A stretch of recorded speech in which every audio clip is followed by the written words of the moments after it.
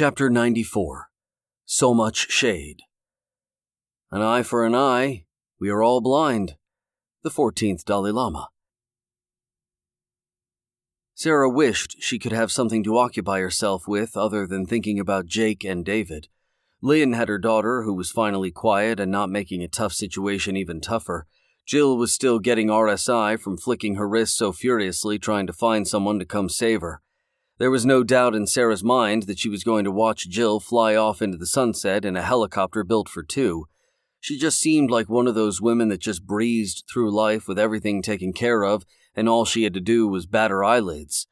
Daryl was the wild card of their group. Sarah couldn't get a read on him. He was either about to kill you or ask you out on a date. There was no in-between, which was unsettling. At least with Ryan you knew where he stood. He was just your run-of-the-mill slimeball, looking for any opportunity to cop a feel or impose his maleness into the situation. Sarah could see Ryan inching closer to Lynn, and just when she was about to say something, she saw a glint of metal shining out of his jacket. She waited for him to look away in Jill's direction before she stole a longer glance, and then she saw what she had been dreading. A small gun in the inside pocket of his jacket. Ryan hoarding a secret gun didn't bode well for the women on the rooftop. If he had a chance to take Daryl down, it would be pandemonium. "I know what you're up to," Daryl whispered. "Are you a cop?" Sarah tried to not act surprised, but she was sure everyone on the rooftop could hear her heart trying to leap out of her chest. She forced a small chuckle and it came out obviously fake. She was going to have to see her acting coach and do a couple sessions when this whole mess was over. If this mess was ever over.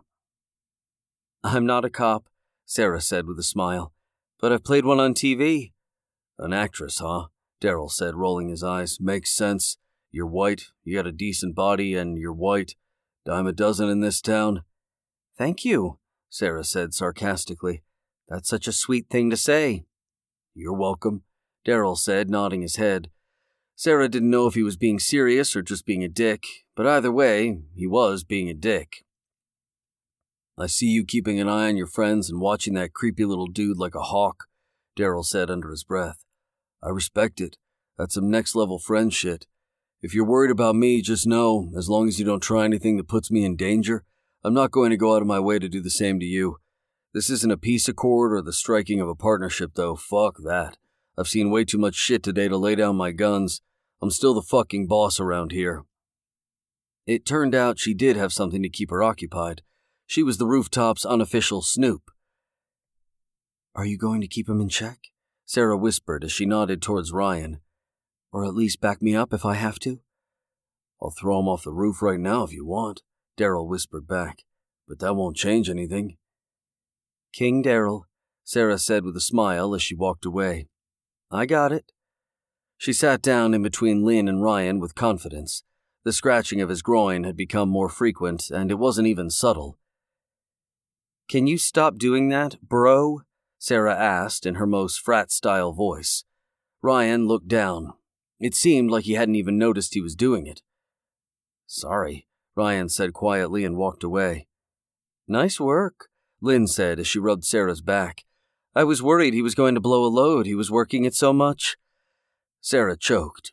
She didn't expect she'd find a friend or a reason to laugh on the rooftop. "Hey guys," Jill said as she strutted over to them. "Oh boy," Lynn said under her breath.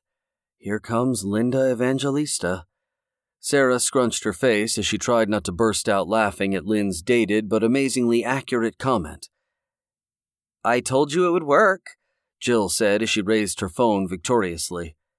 "Don't worry, I got 4 guys on their way to help us." They exchanged knowing glances and both broke out in laughter. They were at the mercy of everyone else, and that wasn't changing anytime soon. "No!" Jill screamed. Lynn and Sarah stopped laughing and looked up at Jill. They held their breath and waited for what was about to happen next. "My phone just turned off," Jill said solemnly. "I'm out of battery." "It's okay," Lynn said sweetly. It's not O-fucking-K," Jill interrupted and stomped away. "Wow," Lynn said under her breath as she turned to Sarah. "That chick is fucking nuts." Sarah and Lynn looked at each other before bursting out in laughter again. The circus had come to town. and they were pretending they were enjoying every second. Their laughter died down, and an eerie silence overtook the rooftop again. "Where the hell are you, Jake?" Sarah said quietly.